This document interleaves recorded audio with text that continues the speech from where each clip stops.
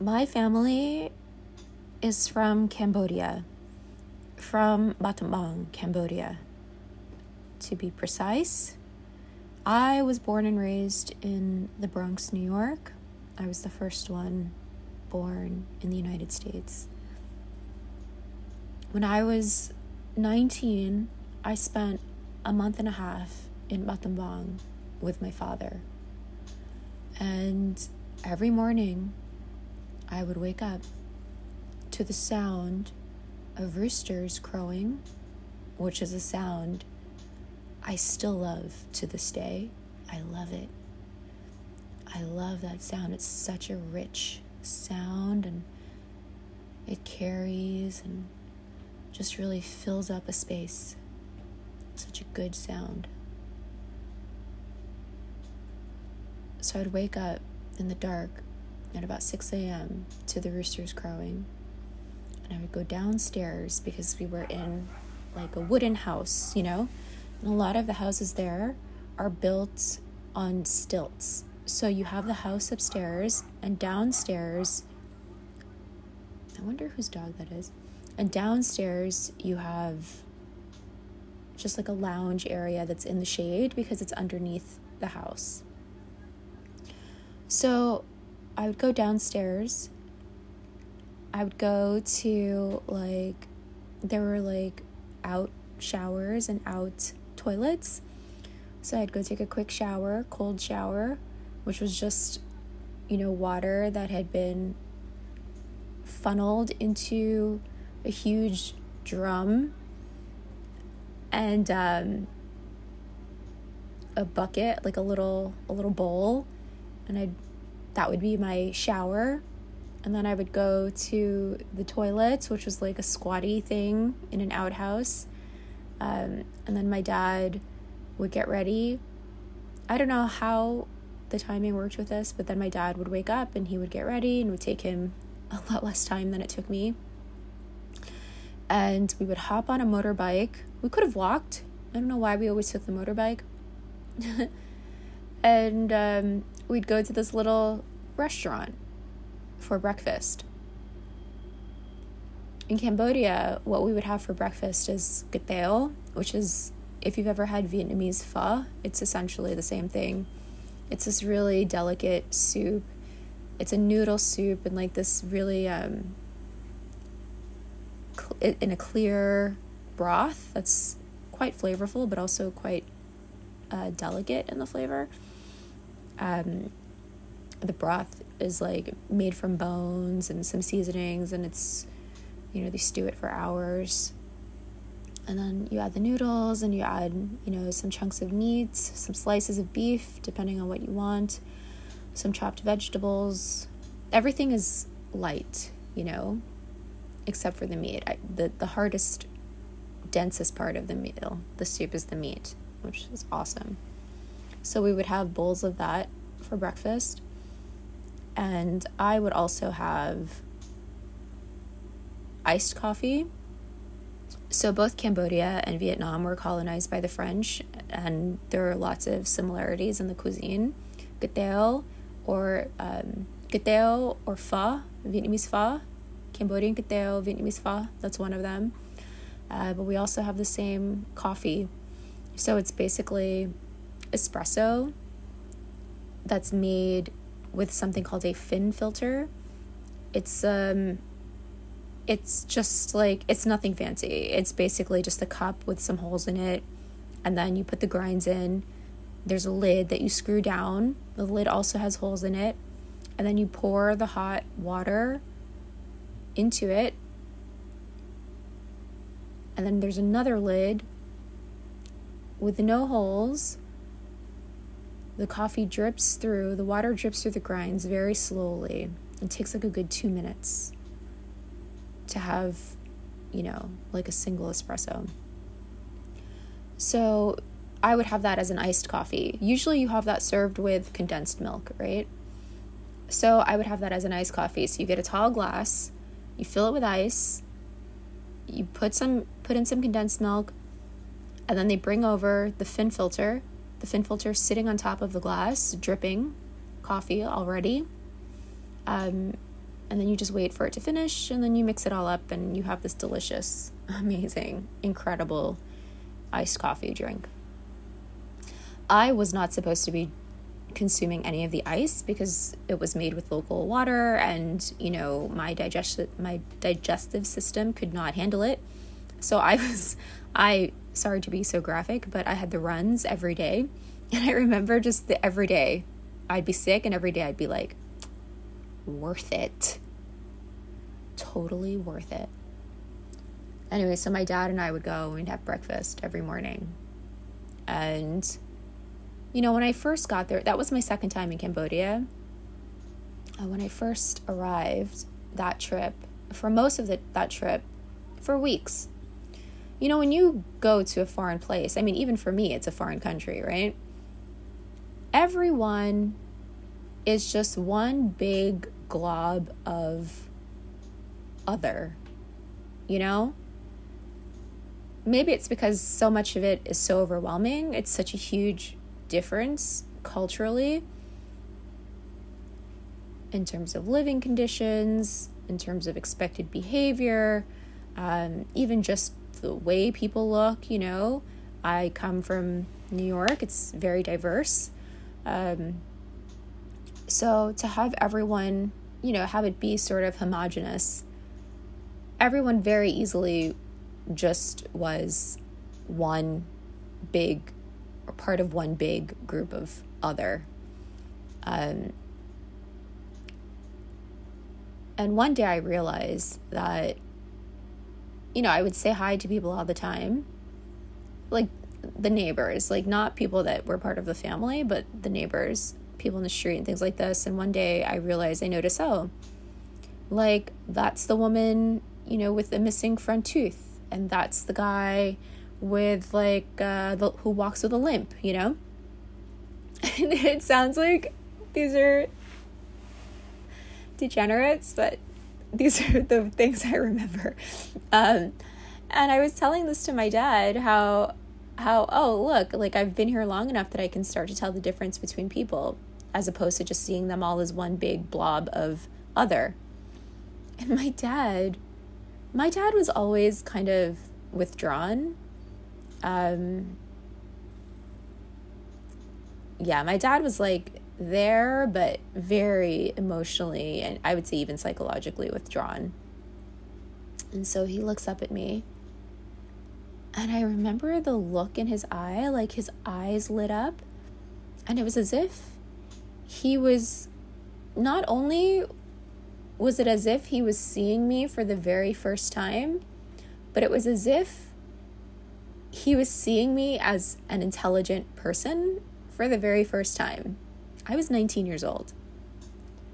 And I remember just like seeing this flash of surprise dance across his eyes, And I never forgot the way he looked at me.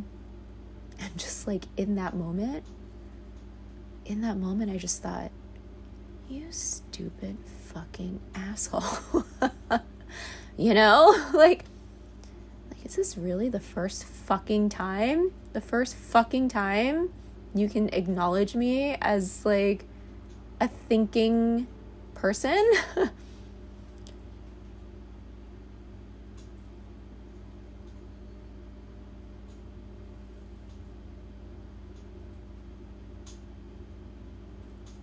It's very upsetting.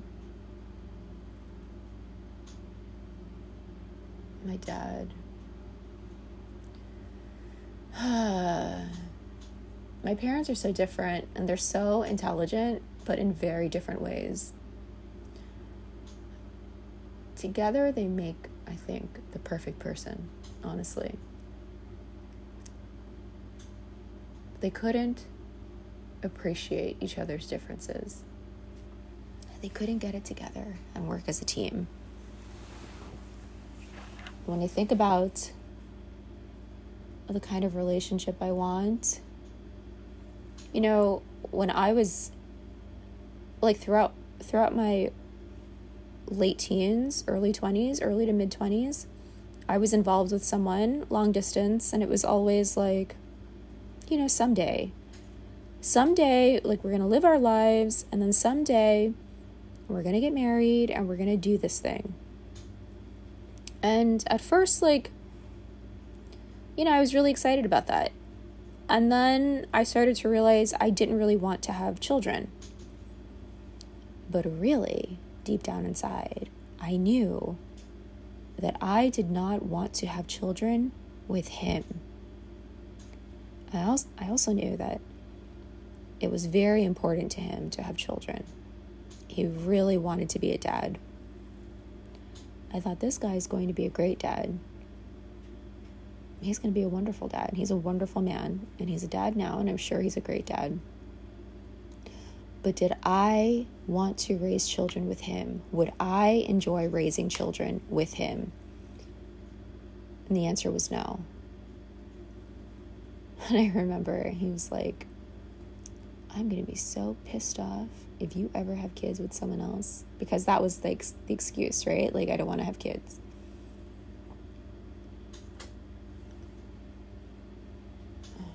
Doesn't matter now. But I just think about these things, You meet so many people and you're like, this person would be a great parent to someone. But can they be a great parent and a great partner?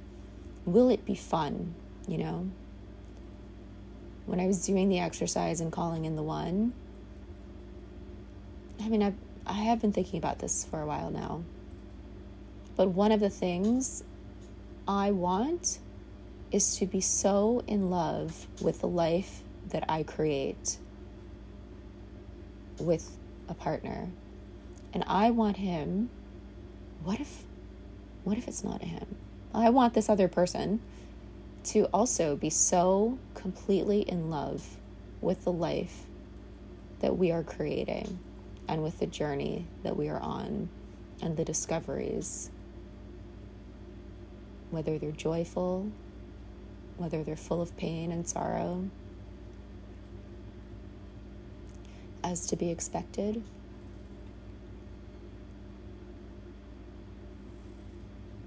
That's like huge for me.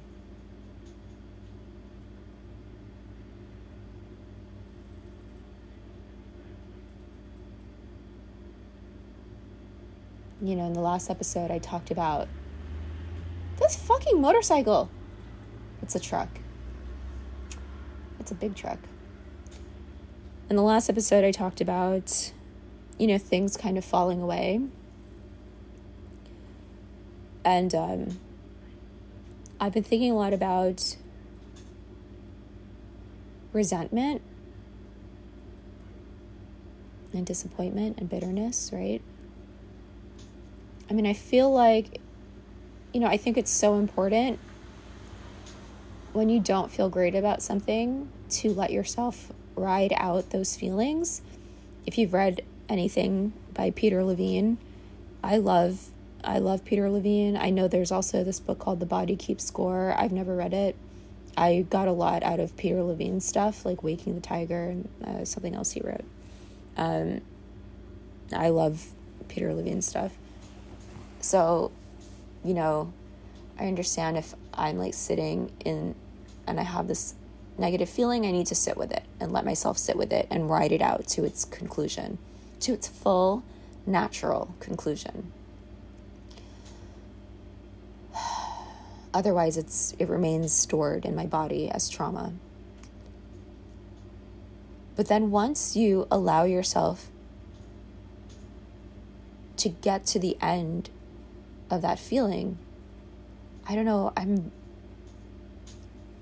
visualizing like a pot of gold at the end of a rainbow, as trite and cliche as that sounds. Because once you allow yourself to get to the end of it, what is there but kind of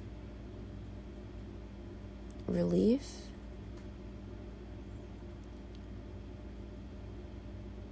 I went through such a hard time these last few years, and part of me is still holding on to I don't know, like disappointment and like bitterness. Just a little, I'm doing stuff to let it go. But the biggest thing that's helping me let it go is being extremely grateful for where I am. And I used to use gratitude as a survival mechanism to just help me get through the day without necessarily having it sink beneath the surface and like without really feeling it in my body, And now I get that when you feel true, genuine, sincere gratitude, and this is not an admonishment. This is just, an older woman. I'm not that old, but me sharing what I've experienced through the last few years. But now that I experience gratitude in a different way, and maybe, I'm not done. I'm not dead. So maybe my relationship with gratitude will continue to change. That's kind of cool, right? I can talk about how I experience it these days. It's like being grateful for the way my life is right now in this moment. There's no room. There's no room to like sit around and be upset about what either happened or didn't happen in the past.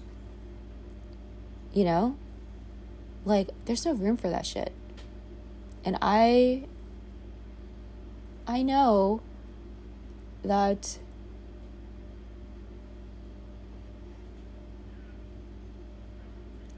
I have to let things go. And the thing is, like, I'm gonna have to be doing this all the time, like, for the rest of my life. Like, that's how shit is, It's not like you accomplish something and then you're done. It's like forever. It's ongoing. So I try not to be too hard on myself.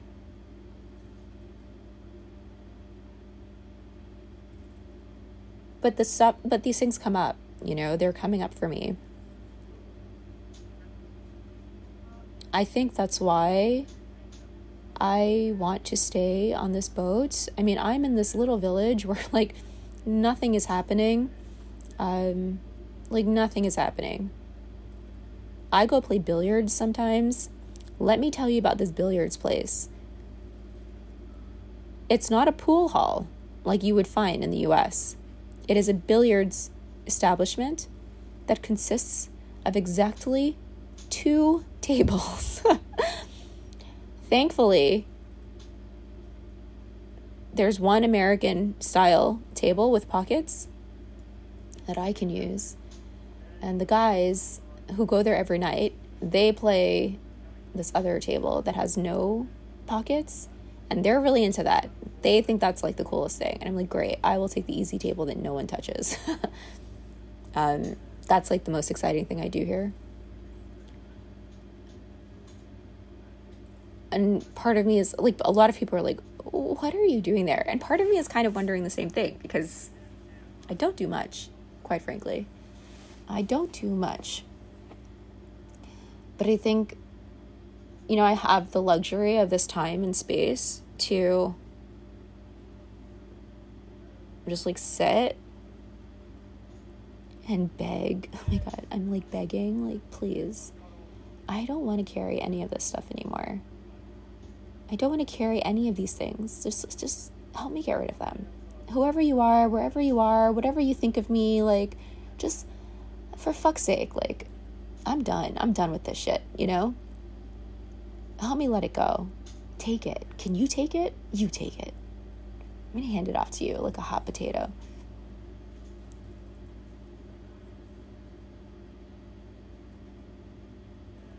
I don't know how to describe it. It's a weird feeling. Like, it's weird to like feel better than I've ever felt, but also I think this is maturity.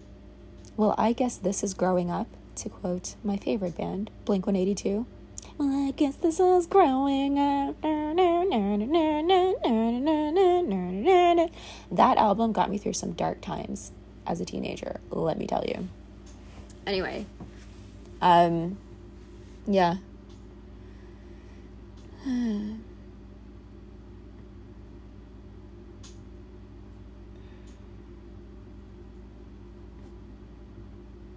If things are going to really come to a close, then I really need to let shit go. And it's not just letting these guys go. I mean, I feel like I've done some cord cutting exercises, which is like, oh, call to prayer. So it's easy on a boat because I don't know if I've actually talked about this. It's easy on a boat because, you know, there are lines, like ropes.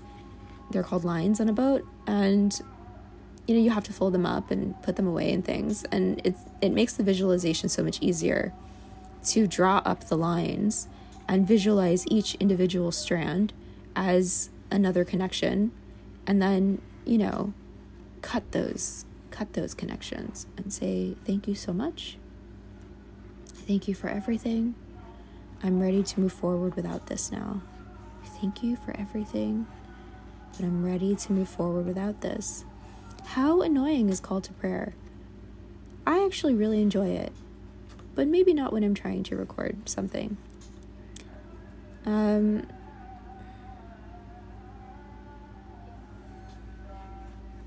actually think it's really beautiful. Yeah, but it's not just about letting those connections go. I mean, those connections are always representative of something that I'm carrying around.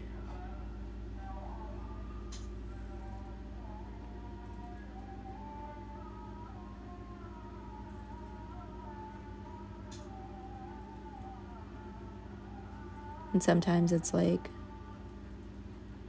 honestly, sometimes I'm just being mean to myself. And some of these guys were mean. Not that I wasn't mean to them too, but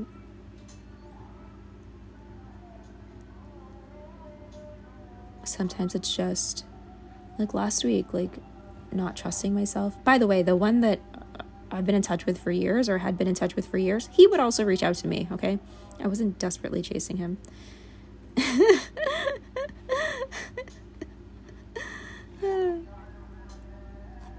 Yeah. I think that's a good place to end this. Also because this is going to go on for a long time, this call to prayer. Thank you a million times for being here. I know that I said that I'm doing this just for myself, but obviously I've experienced through other people sharing their insights and storytelling, you know, even like when my friends send me voice messages, I learn so much from them, and just like it triggers thoughts in me. And so I hope that this can somehow do something similar for you. Yeah. Thank you so much for being here. Ciao for now.